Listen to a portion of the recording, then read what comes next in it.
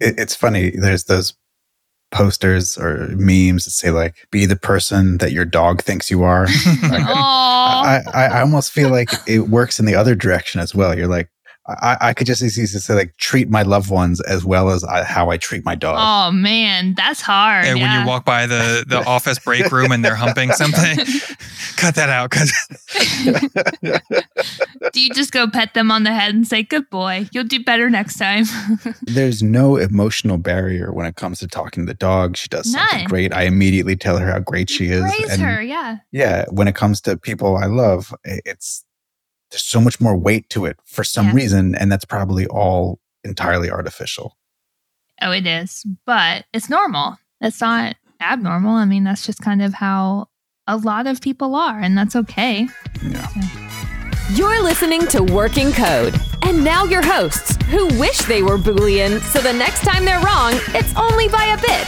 Adam, Ben, Carol, and Tim.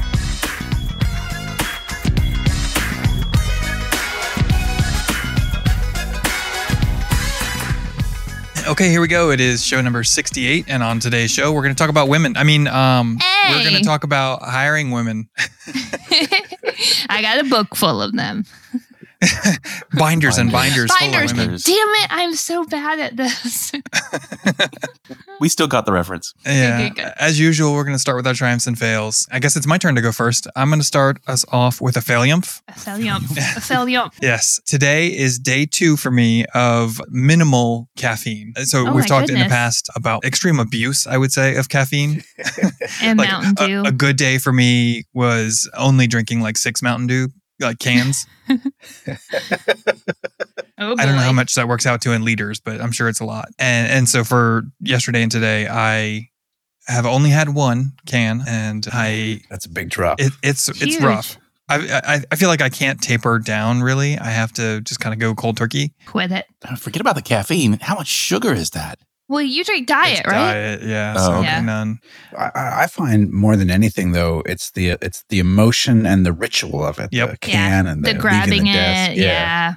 Going to the fridge. Yeah. Oh, there's nothing better than like something that feels unreasonably cold. Yeah.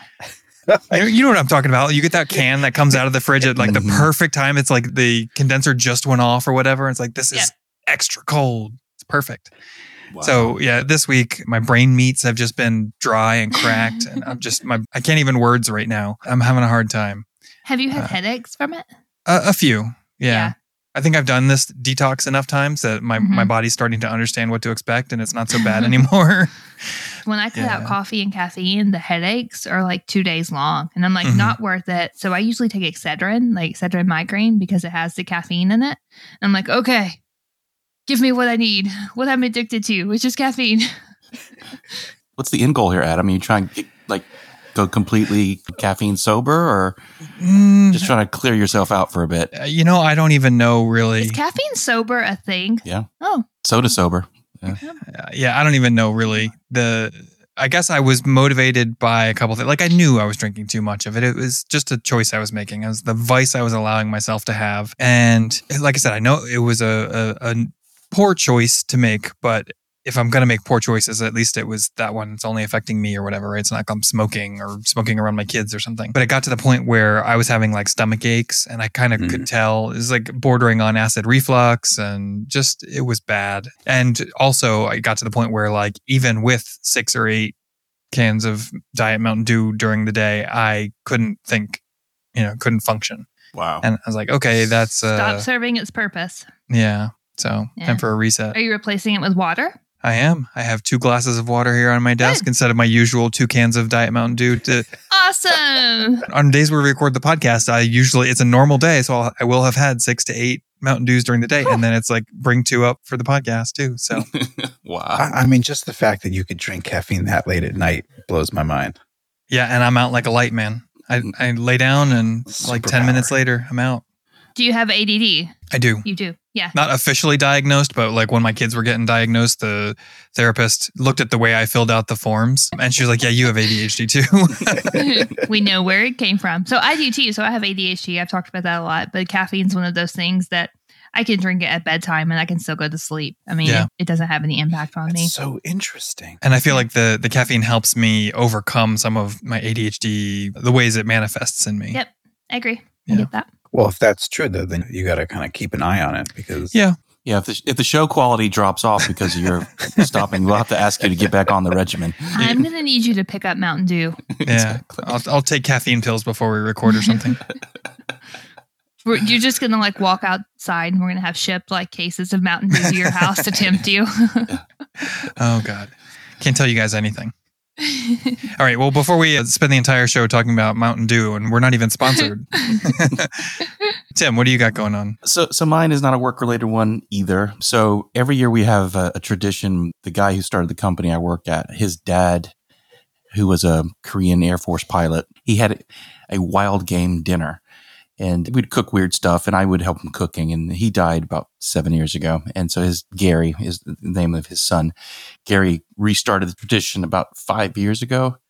And so I'm the chef for the dinner. And so we had a dinner this year, and it just went great. So we had alligator bites, lamb testicles, and then I did iguana tacos, and I called the dish tortoise and the hare. It was a turtle soup or turtle stew and braised rabbit.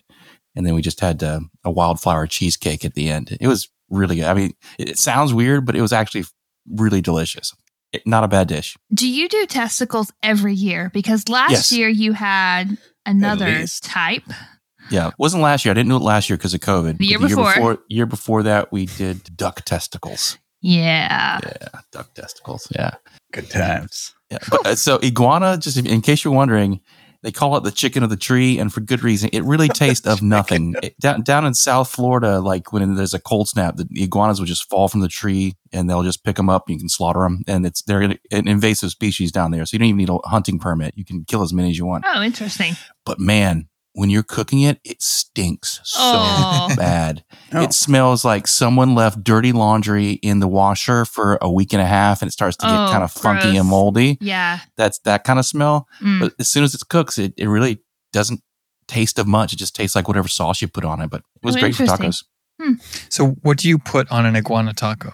Do you treat it more like a fish taco or beef or chicken? Yeah, so I did them kind of like little street tacos, little corn tortilla with tomatillo sauce, a little bit of onion, cilantro, and that's it. Yeah, and then I brought my homemade hot sauce from Carolina Reaper sauce. So if they wanted to put that on there, but you said it just absorbs all the flavors, right? So it's not really like its own flavor. Kind of extremely neutral. Iguana was like extremely neutral. Turtle was good, but the best was actually the rabbit. The rabbit was absolutely fantastic. So rabbit is the leanest meat you can eat. I don't know if you knew that or not, but if you have really bad like stomach issues and like lots of acid reflux, rabbit is one of the proteins that your body can digest without like causing any complication. Yeah, and it's delicious. So you can't live off of it because there's not enough fat in it, but you can definitely, it helps with like acid reflux and stuff. So growing up on a farm, I know these things. I'm impressed. I've had turtle before too.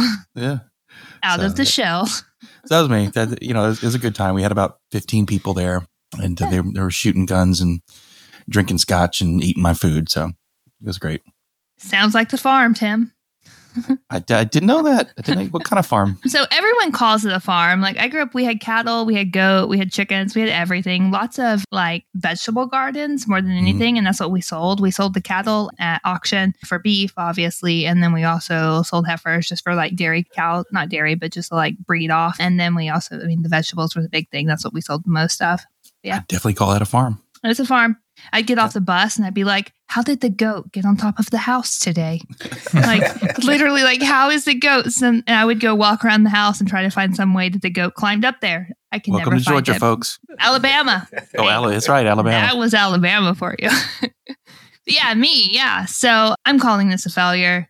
My week since Thursday, if you listened to last week's episode, you knew I dropped off early. We had some emergencies going on with code and it was just a disaster. Since that night, nothing has went right. I mean, nothing.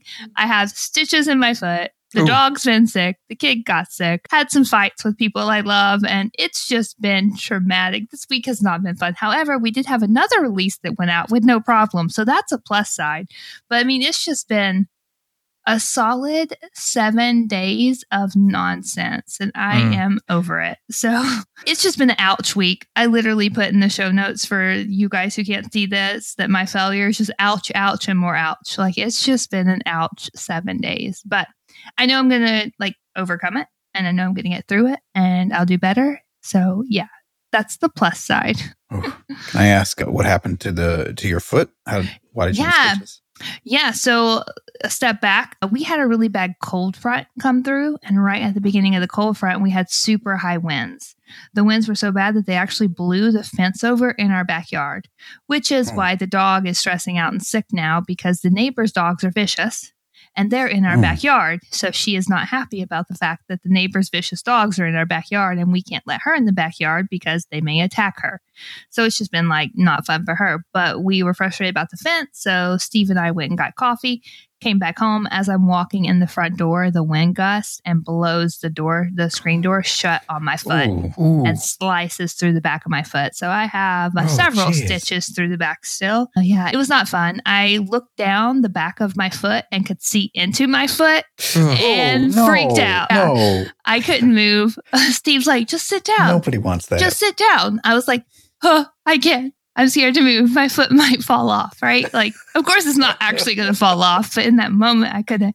So he picked me up and put me in the chair, and he's like, I think we need to see a doctor. I'm like, I think so too. So yeah, doors aren't fun when there's high winds outside. Note to self, Ben. Can you go to something like urgent care for that? Yeah, so we headed over to the urgent care because it was right when they were opening. So it's perfect. I won't have to worry about waiting in line too long. This should be great. So I called on the way because of where the cut is. It is literally in the back of my Achilles tendon. It is right there to where it's questionable about where the damage could be. So as I'm talking to them, they're like, hey, we probably just want you to go onto the ER because there's a high risk that you've damaged other things there. So I'm like, actually, I'm at the red light in front of your office. So the doctor was super nice and was like, well, just walk on in and I'll take a look at it. So he looked at it and he was like, yeah, I think we're good. So he numbed me up and then took a better look and was like, yeah, I'm pretty confident that I can just stitch you up and you'll be good. So I didn't have to go to the ER, which was great because nobody wants to go to the ER right now because it just takes forever. So the urgent care was good because they got me in and got me out quick. And now I just got to go get stitches out next week. So yeah. Oh man, brutal. Yeah. And side note, if you didn't know this, gingers burn through anesthesia very quickly. I did not know that. Yeah. So I looked at Steve. I was like, FYI, I was like, anesthesia is not going to work that long, just so you know. And halfway through the stitches, I'm crying because I can feel every stitch. He's like, I'm going to numb you back up some more. He goes, you weren't kidding. I was like, yeah, gingers don't do well with anesthesia. That is so fascinating. Yeah. It's something about our metabolism and how we process things. I don't know what it is scientifically, but yeah. Anyway, so ouch and more ouches for me, but I'm going to be okay. And that's the key thing. Positive mental attitude. Yes, I will get through this. What about you, Ben? I hope it's better than my failures.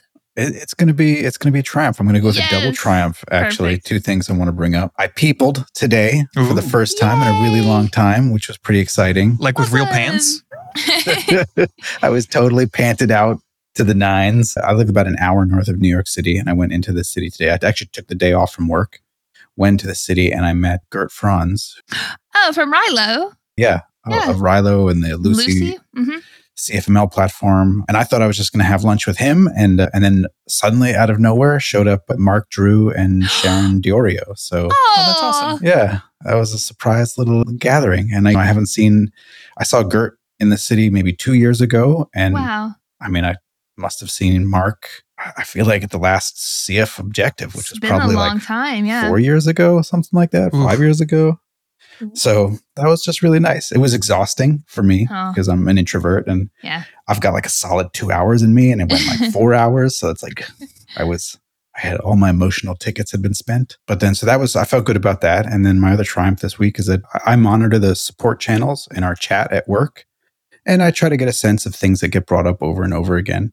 And on Monday or something, someone brought up this idea of being able to bulk delete users in the system, just dumping a bunch of email addresses into a system and deleting them all. And it's been brought up a number of times. And then someone brought it up again on Monday saying a customer really wanted it. And I was like, you know what?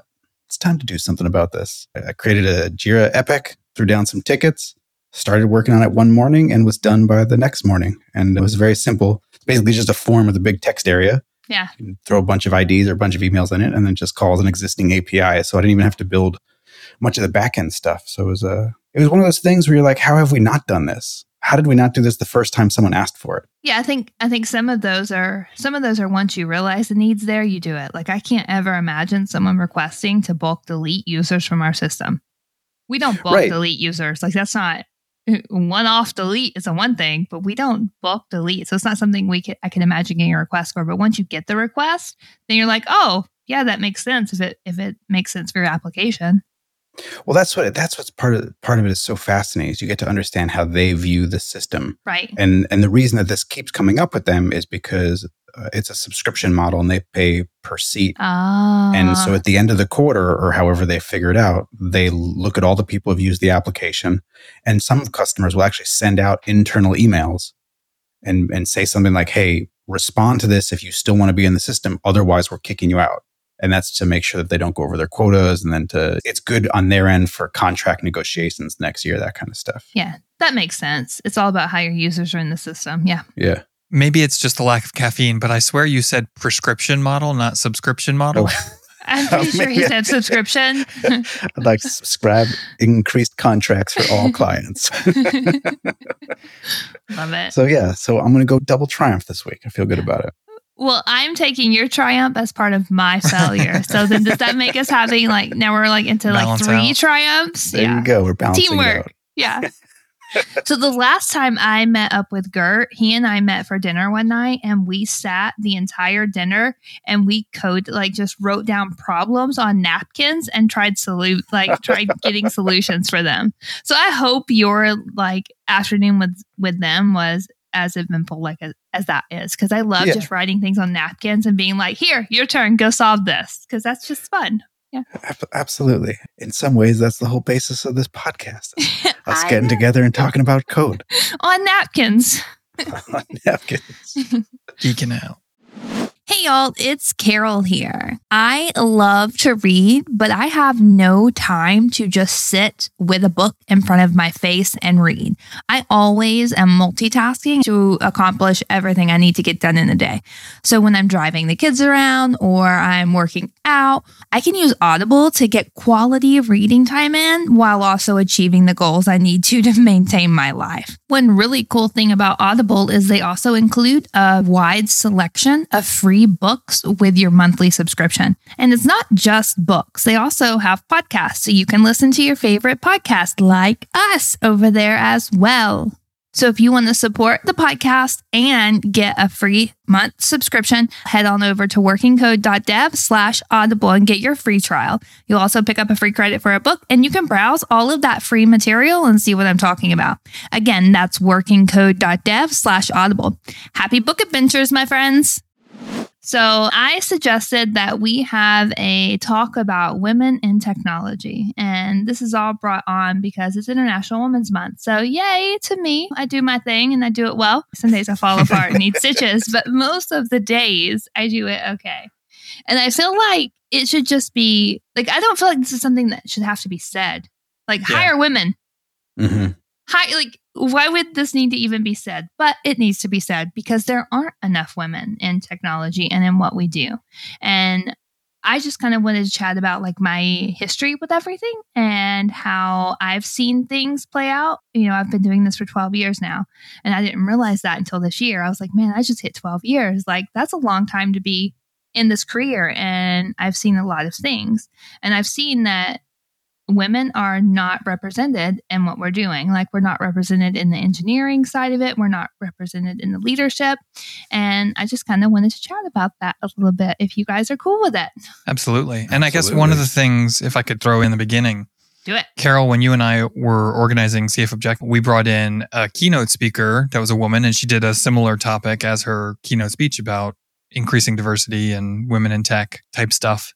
And I just remember the comments that we got, in the feedback forums on that keynote. There were so many people that were negative about this. I have no words. I don't understand how people can think that being more accepting of women in tech or promoting them or just anything is a bad thing. It should never, ever be a bad thing. It should never be a bad thing to promote diversity in any way possible. Right. Like even, I don't know, part of me is like, even setting aside the fact that it's a woman, like it's just another person and they're doing a good job. Like promote them. They're, it's easy, but it doesn't always happen. Yeah. So I guess, like I said, I've been doing this for 12 years, right? And I really feel like that women are not represented as engineers and in leadership. Like I see women in leader role and like the leadership roles when we're talking about HR and we're talking about finance and we're talking about customer service. Marketing. Yeah, marketing. Like I've even seen lots of females there. But when we start looking at the places I've been and the roles I've been alongside of, they're all filled by men. And I never really thought much about it early on. It wasn't until I started feeling like I was getting passed up for things. And I never knew if it was because I wasn't good enough, because to me, my technical skill is what should promote me. My technical skill is how I should grow. And when I realized on paper, I could do more than some of these guys, but I was still being passed up, I was like, okay, we have a problem. Like, Houston, there is an issue here. The ship is going to crash. And usually when those things happen, I would just leave. And she'd be like, all right, cool. You have a company culture that's not conducive to me working here. So I will find somewhere that does. So I guess I wanted to bring up like a few things that I think are key and crucial areas where women play a role in technology. And to kind of start that off, I feel like women I keep saying women. I should just say female and male, right? So females, go ahead. Yeah, I don't know. It's a big thing. Like, I feel like huge. I would never choose to correct you on it. But when I hear men or males, if that's where we're going to go. So hard to know what to say. But when I hear other men saying females, to me, it feels like them objectifying women. Like looking at them as though they're a scientific topic to be researched versus a peer, right? So you think men and women sound better than male and female? I feel like that's the more inclusive term. Okay. Personally. I don't know that I have a strong opinion anyway. I just don't want anyone to feel excluded in the conversation. Yeah. So, and I try to be inclusive of everything. So anyways, back to where I was. So I feel like men and women think differently, and the way our brains process things are not the same. I feel like we come to resolutions different. We say things completely different. And that's key when you're talking about building a team and you're talking about building like a product. And I think that, I should also say a lot of this is what I think and this is what I feel. I don't know if I've said that already, but I would be clear. This isn't like some data or some point that you need to take in that's factual. This is just me. You're not talking for all women. Yeah, I'm not talking for all women or all men, because most of the men I've ever worked with have been absolutely amazing. Tim Cunningham is one of those guys. He has built my career up from when I left college. He hired me as an intern and he promoted me in my growth, and he made sure that I had everything I needed to succeed. And I am grateful for that. But I've also had the guys along the way who sent me the pics and who made it clear that the only way I was going to be promoted was to spend time in their office. So I have both sides of it. So I'm not saying that either is forced on anyone. So please don't take it that way. Mm-hmm. So I feel like guys and girls communicate differently, right? So men and women just communicate completely differently. Like we're wired differently. We don't talk the same way. We've learned things differently. We've grown up differently. Yeah, different life experiences. Yeah, absolutely. So one thing I've realized over the years is that when I'm sitting at a table with a whole bunch of guys, I automatically assume I know what most of them are thinking. I assume that I know what's going through their heads because my assumption is all guys think alike. And that's not fair. It's not fair at all, but it's just the way I go into things. So when I'm preparing for a meeting and it's just the same group of guys, I don't put as much effort into it because I make the assumption that I know what they're thinking and I know how they're going to handle this. Where when my meetings or my projects are stacked with a bunch of diversity at the table, then suddenly I plan for everything. I prepare for every question I could be asked because I don't know what's going to come from it. And I feel like we get lazy when we have a team that is lacking diversity. And I don't know if you guys agree with that or if you can see what I'm saying, but that's just how like I've seen things play out over the years, is that diversity forces me to prepare and it forces me to expect the unexpected. Whereas when I'm on a team that I kind of assume what people are going to do, then I don't go into it like prepared. I go into it with the assumptions and I just kind of go with what's going to happen. Well, let me ask you a question, because I've been working remotely for basically the last 10 years now. And so all of my meetings have been virtual. Sure. I know you are now working remotely, but you have not always worked remotely. Right. As a woman in meetings, do you find it easier to participate? Do you feel like you're heard differently in a virtual meeting than you are in an office meeting? So, yes, I feel like it is much harder for me to be on camera because guys will show up with their baseball cap on, right? They'll show up in a t-shirt and a baseball cap. I feel like if I turn my camera on and I don't look a certain way, I'm going to not be taken seriously if it's with like a group of people in the meeting that they don't know me. If I turn my camera on like this right now with my team, they'd be like, "Oh my God, what's wrong? Are you okay?" I'm like, yeah, just, I'm a nerd. I have allergies and asthma. Get over it, right? Like, it's just what happens for us. It's what we do. But if it were with like management and stuff, I just wouldn't turn my camera on because I feel like I wouldn't be taken seriously if I don't have on something good, or I don't have on makeup, or I haven't taken the time to prepare myself. And I do feel like that it's harder to have virtual meetings than in person. Because when I was going to the office, I would get up every morning, I'd take a shower, I would put on makeup, I'd do my hair, and I'd be presentable. I would make sure that I fit what you thought of when you thought of how a woman should look, right? I didn't want to show up looking like a guy with a baseball cap on because I don't want to be the guy on the team. I still want to be a female member of this team, and I want to be taken like seriously in that role. Mm-hmm. So that's really interesting, I have to say, because it is exactly the opposite of what I would have expected. And I think part of that is me reading my own sensitivities into it, because I'm introverted. And so for me, being in an in-person meeting is much more intimidating than it is being behind this sort of digital abstraction. Somehow having all the little squares be equal size and of equal importance, so to speak. I feel much safer speaking up from an introverted standpoint. So I just assume that sort of a zone of safety extends to everyone. So it's fascinating to hear that you're actually the opposite. Nope. I speak much more when I'm at a table with people.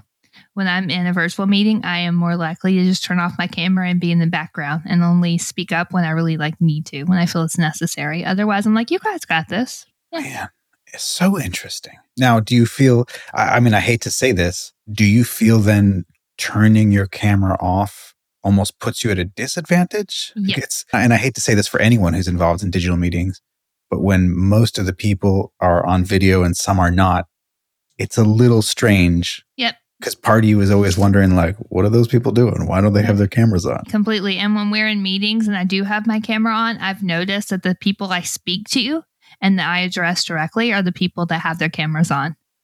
So if someone doesn't have their camera on, I assume they're not paying attention and don't care about the meeting. And that's not all what's happening to me. It's that I don't feel like you would take me seriously in this moment, so I'm not turning my camera on.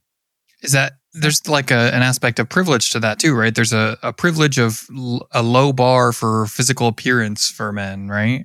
Yeah, and you guys don't have to make sure that your eyebrows look right or that your lips don't look. What are you talking about? My eyebrows are always on fleek. Dude, your eyebrows are always amazing. I'm jealous of those eyebrows, actually. I try hard to get them and I can't. So I'll keep working. That is literally the first nice thing anybody has ever said about my eyebrows. You don't have a unibrow. Good job. Yeah, just acknowledging that there are two of them sometimes is an accomplishment.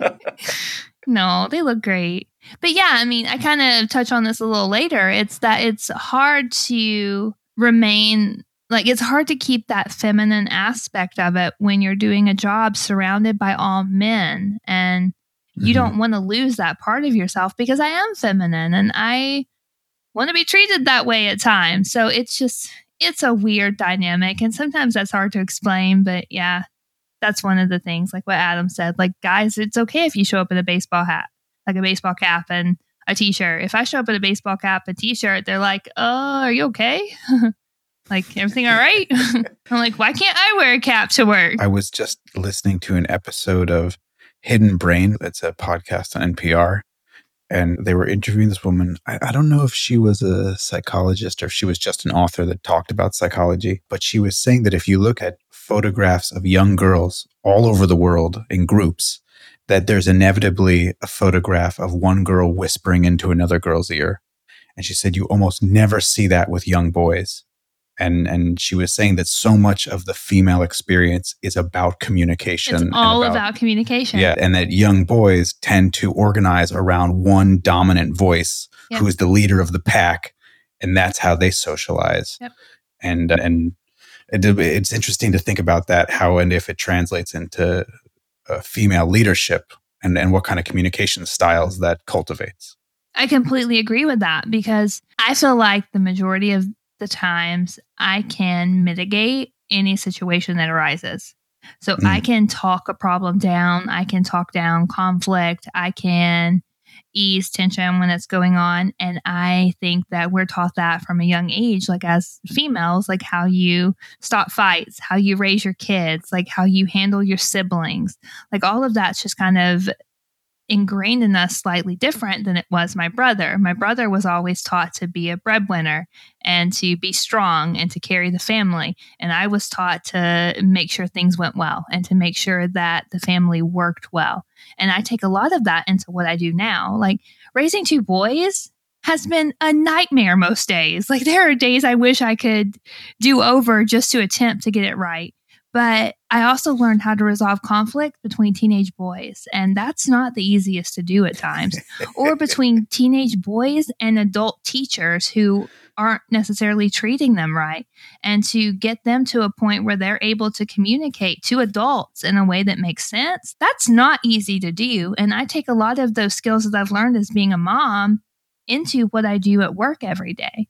So I can mitigate conflicts and I can stop things before they happen, because sometimes I just have the foresight to say, you slapping your brother on the face, that's not going to end well. So let's not do that. And it sounds silly, but when you're looking at someone's PR feedback on something and the way that they're talking to someone is very rude and very demeaning, you can immediately go, hey, that's going to cause a problem and we should address that now, not when the problem arises, because now it can be resolved. Now you can learn from it. Later, there may just be consequences. So I feel like the mom side of me definitely helps in my leadership roles, and it helps in communication. So I'm sure dads have the ability to communicate just as well as moms do, but this is Women's Month and moms are great. I mean, I can only speak from my own experience, but definitely when I was growing up, I loved my father, but I definitely communicated much more with my mother. I felt very much closer to my mother. Like my dad was a symbol and my mother was a relationship, if that makes sense. It completely does. Yeah, I get that. I was asked when I was doing these interviews recently, what was something I felt that was important in a leadership role. And one of my answers was compassion. You can't be a good leader if you're not compassionate, because your people and the people you're leading are going to fail. And they're going to fall on their face. And you have to be compassionate, and you have to be able to help them get back up on their feet. And you have to show them that they can fight through this and they can do better, that it's okay. Like you have to have compassion. And I can tell you, like growing up, my dad was never like that. That was my mom. My mom was the one that was like, you'll be okay. My dad was like, rub some dirt in it. You're good. Just move on. And my mom was like talking me through it. So I think compassion is huge when you're talking about any leadership position. I'll tell you, in a professional environment, I can open up. I feel comfortable opening up to men. I feel like it takes me a period of time to get there. If I meet a male companion at work and we're talking, it's going to be months of, did you see the movie? Did you see the TV show before I even broach much more personal topics? I feel like if I talk to a woman at work, I can immediately go into I didn't sleep well last night because such and such, and my wife's stressed out. And I don't know. I just feel much more comfortable opening up to female coworkers. I get that. Again, it goes back to most females have that compassionate side of them that males can't necessarily show in an immediate conversation. Like if you walked up to me and started talking, I'd be like, oh yeah, oh no, what's going on? Like, tell me what's happening. Like, how can I help? Like, do you need a nap on my couch? Let's take a nap real quick. You'll probably feel better after a nap. I'm sure you'll feel better, right? And guys, again, like my dad, rub some dirt in it, move on. And I think women are just really good at listening and trying to find solutions to problems and trying to make you feel like it's okay to have emotions. It's okay to feel things. And a lot of guys were raised with you shouldn't be expressing that. And you should be carrying all of this on your shoulders. Press those feelings down. Yeah, exactly. And it's awful to say that, but that's just kind of the generation. That's just how it was, yeah. It's how it was, yeah. So, I mean, women are good at saying, look, you're okay. Have your emotional day. Do you want some ice cream and cake? Because I'll have ice cream and cake with you. I had that, exactly what you're describing as my upbringing. My dad, I mean, it's what both of you have been describing. Like in my house, my dad was more of a symbol. He was the breadwinner. He was the workaholic. He was never there. Yeah. Not because he was out getting drunk, but because he was working his butt off to provide for the family. Yeah. And my mom was the one who dealt with the fact that we were people living in a society with feelings and problems. And I have kids. My kids have their own personal issues. And in part because of my upbringing, I had my own personal issues in the way I dealt with my feelings and my relationships. And it took a lot of work and a long time to improve myself and I would say improve my emotional intelligence, like my emotional IQ. Emotional IQ.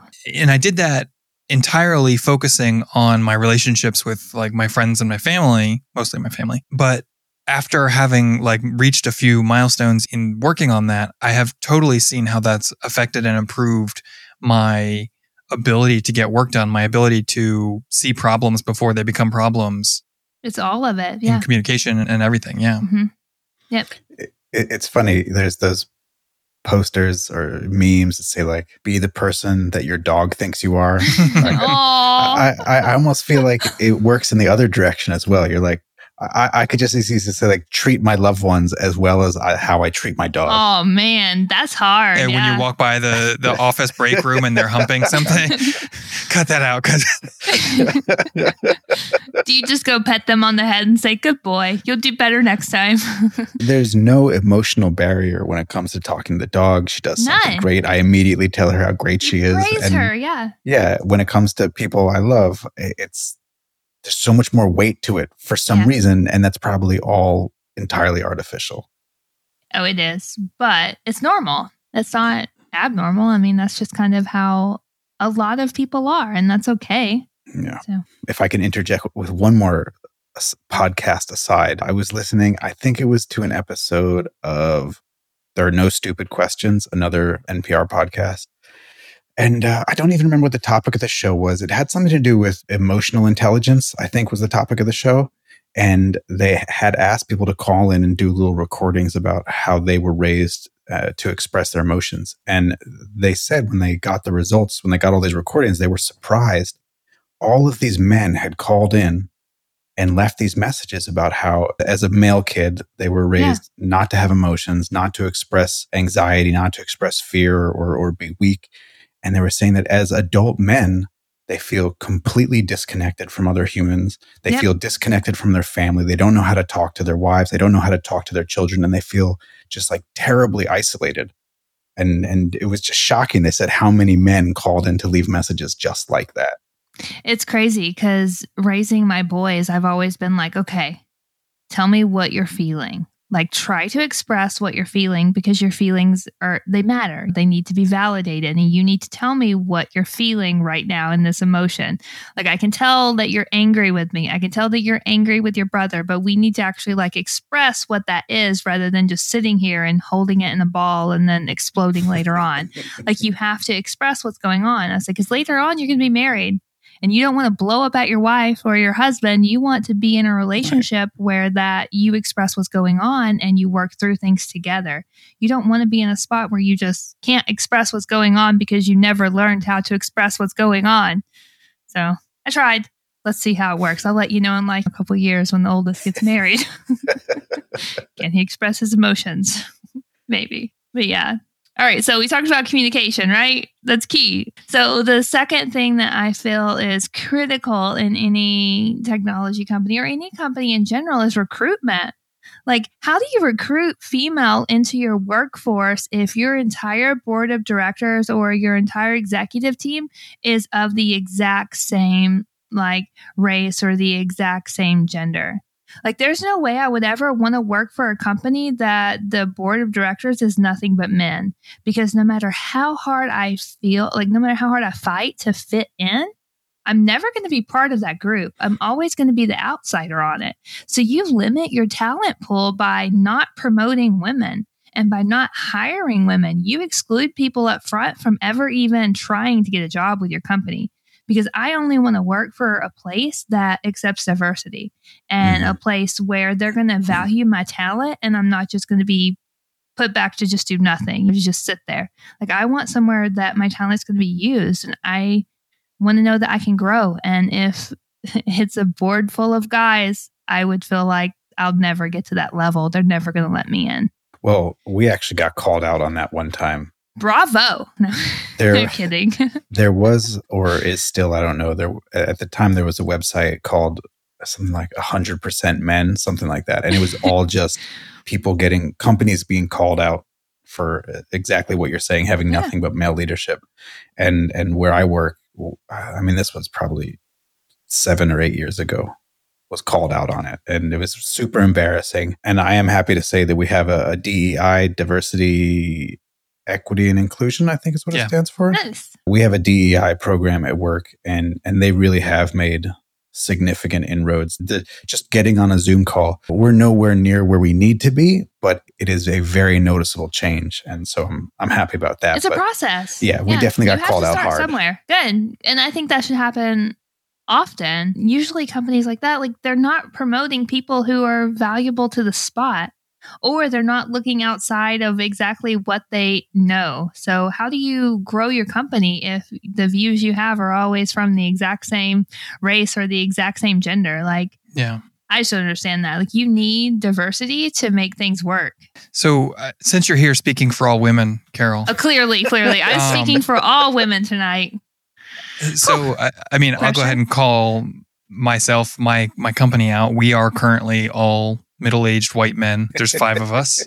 But there's 5 of you, right? Yeah. I mean, when you first start, you got to hire, the people that will get the job done. Right. And you have to start with people that you don't, start a company and then hire people off the street. And we fully acknowledge that we need to focus on other races, other genders, but it feels, especially like what you're saying, I totally understand and sympathize with, I wouldn't want to work somewhere where I was the first woman or whatever. I get it, but somebody's got to be the first. Yeah, right? I agree. Like, and maybe, and this only just now occurred to me, but maybe one possible way to do that, to help with that problem, is that first woman or first minority that you're hiring, hire into a leadership role of some sort, right? Like, don't start with a junior. Yep. Yeah. I love that our new vice president of technology is a female. Like, I know we talked about that on the podcast one night. Mm-hmm. It was a triumph for me. Like, I got so excited that someone was hired into the position that is like me. Someone who I can look up to, like, as a role model. Someone who I can go, if she can do it, so can I. Like, I don't have to feel like I am fighting this battle alone, or that I am, making the track in front of me. The road's already kind of been paved. So it does make it easier when someone else is there. But that first person coming in the door, it's hard. It's hard. You're not going to have an easy time getting students out of college to, like, join your company if they're females and all you have are men. They're immediately going to be turned off to that. And you, again, lose valuable people just because of the current company culture. And I mean, it may be even worth laying it out there and being like, look, we've been small. We really want to diversify. We want to bring in talent. We want to bring in good people. And we know that you may be struggling with taking this position because you're the first female, but we respect what you're thinking and we respect you. And that's why we want to put you in this leadership position, so that she knows that it's not just a token female. It's that we want the diversity. Yeah. Yeah. So recruitment's hard when you don't have diversity. And I think we've probably brought this up before many episodes ago, but I'm sure that many of us, if not all of us, have had the conversation or been in a conversation that goes along the lines of obviously we want to have a diverse workforce, but we also want to hire the best person for the job. I hate that. It's the worst. And I feel like at some point you have to give in to the idea that hiring the best person for the job includes a sense of diversity and a new perspective. Agree. That you can't just brush all of that aside and be like, well, but that doesn't, like, none of that doesn't count. That's just nice to have stuff. You're like, no, that's required in order to have a well-functioning company. Like, I couldn't imagine trying to create a product without people pushing my boundaries and without people pushing my buttons. Like, I couldn't imagine trying to develop something new without being challenged on my thoughts. And without diversity, you don't have that. Like, I don't have someone sitting at the table going, what about this? Or what about that? It's literally just me sitting at the table saying, I want A, B, C, and D, and nobody pushing back and nobody challenging and nobody making me think through anything. Yeah. So you need diversity to make innovation. Like, it doesn't happen without it, and it doesn't succeed. Yeah. So. And I feel like it's easy to forget that the word diversity in what you were just saying is not just a diversity of types of people, but those people they come from different backgrounds. They have different life experiences. Yeah. They have different perspectives, not just from their upbringing, but from their everyday life being different. From what they do, yeah. Like, one thing I saw was just talking about consumers in general. When you talk about who purchases household goods, it's usually the more feminine person in a relationship. So it's usually the female or the more feminine of the relationship. So then they're going, okay, I'm going to pick out what couch we're buying. I'm going to pick out what TV we're hanging on the wall. I'm going to pick out every appliance that goes in our kitchen. So when you're talking about people making the decisions of what consumers are purchasing, why do you not want those people in the spot before the decision's made? Like, why do you not want them making the decisions about what's going out to the market? Because if they're making the decision about what goes in the house, then why not have them up front? So what you put out to market already is appealing to them. And it's just, you need the viewpoint of the people making the decisions. So, yeah. What do you think, Tim? Do you agree with all of that? The last 40 minutes of discussion? Yeah, man. I mean, yeah. I mean, I couldn't put it better. Hire more women. Yeah, exactly. Hire more women is what I heard. I mean, I hired you. You did. I did something right. I said that early on. You just skipped out a minute. Yeah, I'm back. I'm supporting my wife who's working. You are? In Yollywood. Yollywood. That's what we call the Atlanta. They do so much filming here in Atlanta, pretty much all the Marvel movies, etc. Yeah, it's called, so they call it, instead of Hollywood, it's Yollywood. Oh, Yollywood. That's y'all. Yeah. Gotcha. Y'all come back now. You hear? Okay. Sorry, Carol. I just had to call Tim out for not paying attention for the last 40 minutes. Good job. Good job. So communication, recruitment, and then I think we touched on this one already, but role models. Like, role models are key to me. Like, that plays into recruitment as well. Like, young females who are coming up in the STEM fields, like, they need to see that we celebrate when women achieve and when women do well in the field. And if they don't see that, then how do you expect to get them to push through, like, the challenges they're going to face in this field if there's nobody ahead of them? Like, most people don't want to take on the challenge if they know there's a good chance of failure. Like, I would much rather pick a career where I know I can succeed at than pick one where I'm going to have to set the way and I'm going to have to, like, create my path. I want to go somewhere that the path's already created, where I have an opportunity to grow. So if we aren't putting females and women in these leadership roles and in places to where we can celebrate their victories and their successes, then how are people behind them supposed to know that it's an opportunity for them? So role models are key. I feel like that's one of those things that it's like I'll never be able to relate to that because I've never been in a situation that has not been having strong male leads as examples. Yeah. It's like, it's just, I intellectually understand exactly what you're saying, but it's impossible to empathize. I can't relate, but I completely understand. So I have, like, a little background story for why role models are important for me, if I can go to that for a minute. Like, I grew up in Alabama, and it was always, like, pushed to us a lot about segregation and about inclusion and the whole history behind everything. And one of my role models growing up was always Rosa Parks, because I was going through a lot of challenges when I was a kid. Like I was from an abusive family. Like there was just a lot going on. And I felt like if some woman had sat there and proved that she was capable of doing it, that maybe I could too. Maybe I had the power to like overcome this, and maybe I had the power to stand my ground.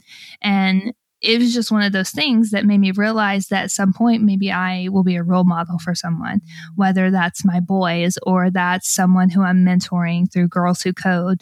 It's going to be through some process to where I have to be in a position, though, that they see that I can succeed, to where they then feel like they can succeed. So if we aren't promoting women in technology, then that role model doesn't exist.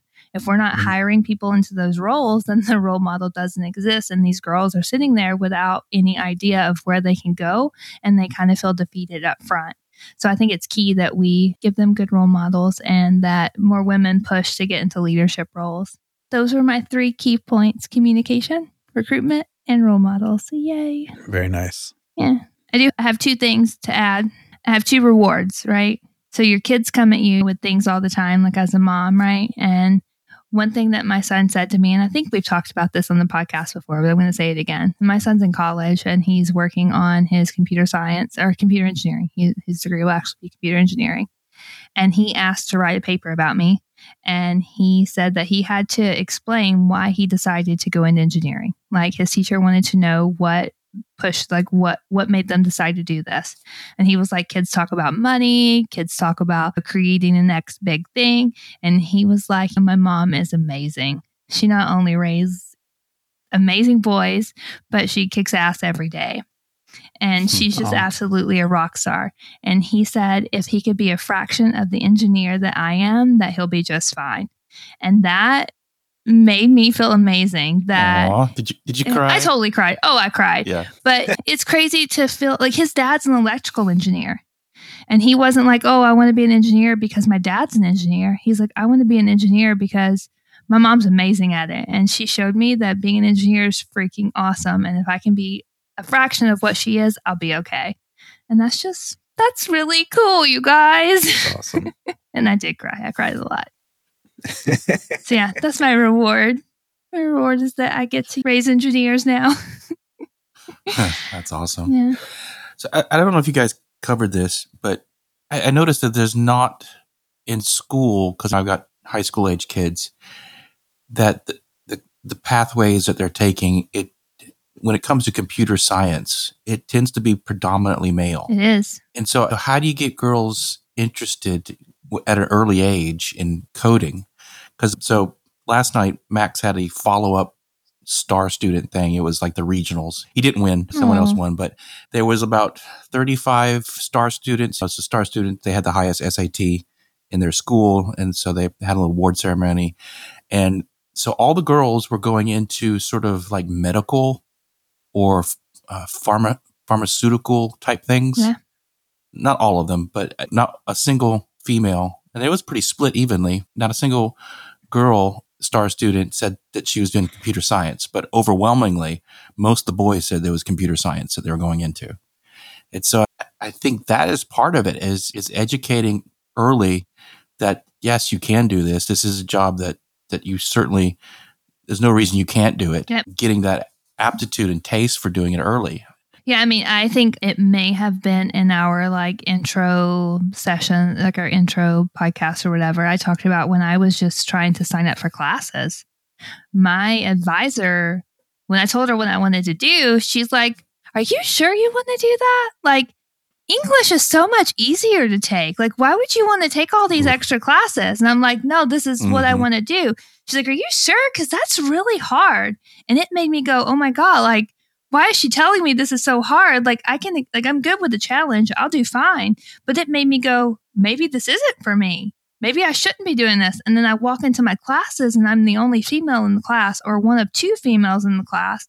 And I'm like, oh, it's because only guys do this. And it's not that maybe she thinks I can't do it. It's that she's seen who goes through it. And those initial conversations are what set a lot of students in general into their paths. So counselors and advisors play a key role in that. So when a student comes to you and is like, hey, I'm thinking about taking science. Hell yeah, go take science. Woohoo, do your thing. Like, don't be like, oh, you should probably take American literature because I feel like you are going to do better in that than physics any day. Like, let them try. And if they fail, guess what? They fail.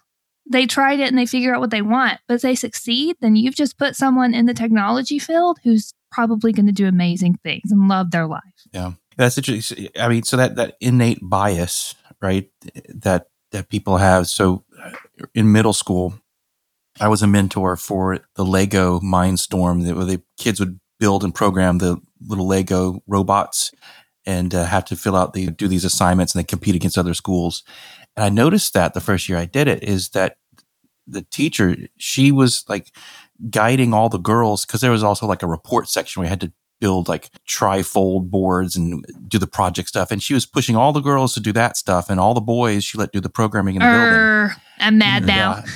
Yeah. And so the next year I'm like, I think we need to have a boy and a girl. And I didn't mentor that year, but she did that. And it actually worked out quite well. And actually at the competition, we went up against a girl only team. That school had two teams, and one was just only girls and one was only boys. And the girls trounced us. I mean, they just absolutely killed us. And they were so excited, and they were just, you could tell they were really enjoying it. So I think just giving that opportunity to play and not be like, oh, that's a boy thing. But I don't know how you make that change in the schools. It takes a lot of work, because even when I was in class, it would always be like, oh, you handle organizing all the projects and we're going to do the projects. And I was like, no, you write the papers. I've already started the project. So either join me or don't. I'm doing it myself without you. So yeah. But that takes a lot of people, male or female, don't have that level of self-awareness to say, you know what, you guys are trying to put me in this box. I don't want to be in this box. I'm doing it myself. And see, that's where I think when you put females in the leadership roles to where they can go to the schools and they can mentor these students and say, hey, you can succeed. You can do okay. Then these advisors and these counselors start seeing that, and they're like, okay, yeah, like, I feel like they'd be like, yeah, okay, maybe you can do okay. I'll stop pushing so hard. It's a hope, right? But maybe, who knows? I just think we need more females in leaderships. We need men pushing to put female in leadership roles, and the world just gets better. Maybe when I retire, I'll become a guidance counselor, and I'll work on encouraging young girls to get into computer science. You should. Hopefully the problem is solved before I retire, but it won't be. Agree, right? Right. Or just don't deter them. That's the key thing. Yeah. Like, I don't think anyone should push a kid anywhere, but you just, if someone's trying to try something, let them try it. When you're a college kid, that's when you're supposed to figure out life. That's when you're supposed to be figuring out what you're good and bad at. So figure it out. Word. Totally agree. I think we have covered my key points. We've talked about a lot of things, and I appreciate your time. Yeah. I appreciate you guys listening. No, this has been great. I've kind of rambled a lot, but it's something I'm passionate about. And I love the whole thing. I know you did. Even you totally when I heard called you out for being the best boss I've ever had. Yeah. Did you really? I did. So we'll step back. I basically said, you pushed me into something that I wasn't totally comfortable with, and I appreciate that. Like, I've had really good guys in my life, and I didn't push you. I encourage you. And I also had the really bosses who've sent me pics. So I've had both sides of it, and I appreciate that you were a good guy and that you showed me the way and that you taught me. And for that, I will always be your dad. Aw. Yeah. Don't make me cry. Oh, I love you. Love you too. I love you too, Adam and Ben. Just your heart matters. Him a little more. That's okay. He earned it. He earned it. Yeah. So this episode of Working Code was brought to you by listening to this entire episode, which is something Tim has totally already done. Hey. and listeners like you. If you like what we're doing here, you should consider supporting us on Patreon. We have a bunch of really great people helping us out over there, and we appreciate every single one of them. Special thanks, of course, to our top patrons, Monty and Peter. You guys rock. If you'd like to help us out, you can find us at patreon.com/workingcodepod. All of our patrons get early access to an ad-free version of new episodes and our after show, which should be a good one tonight. A really easy and really helpful way for you to support the show would be to retweet our new episodes. We post a tweet every Wednesday morning with a clip from this week's new episode, and if you could retweet that to help us get exposure to more people, we'd really appreciate that. You can find us on Twitter at Working Code Pod. I guess that's going to be it for us this week. We'll catch you next week, and until then, Remember, your heart matters, even if you didn't listen to the entire episode, but you were supporting a woman in your life. Yes, perfect. You've been listening to Working Code with your hosts, Adam, Ben, Carol, and Tim. If you're enjoying the show, please feel free to rate, subscribe, and review on your preferred podcast listening platform. We really appreciate that effort. We'll catch you on the next episode of Working Code. From WBEZ Chicago, this is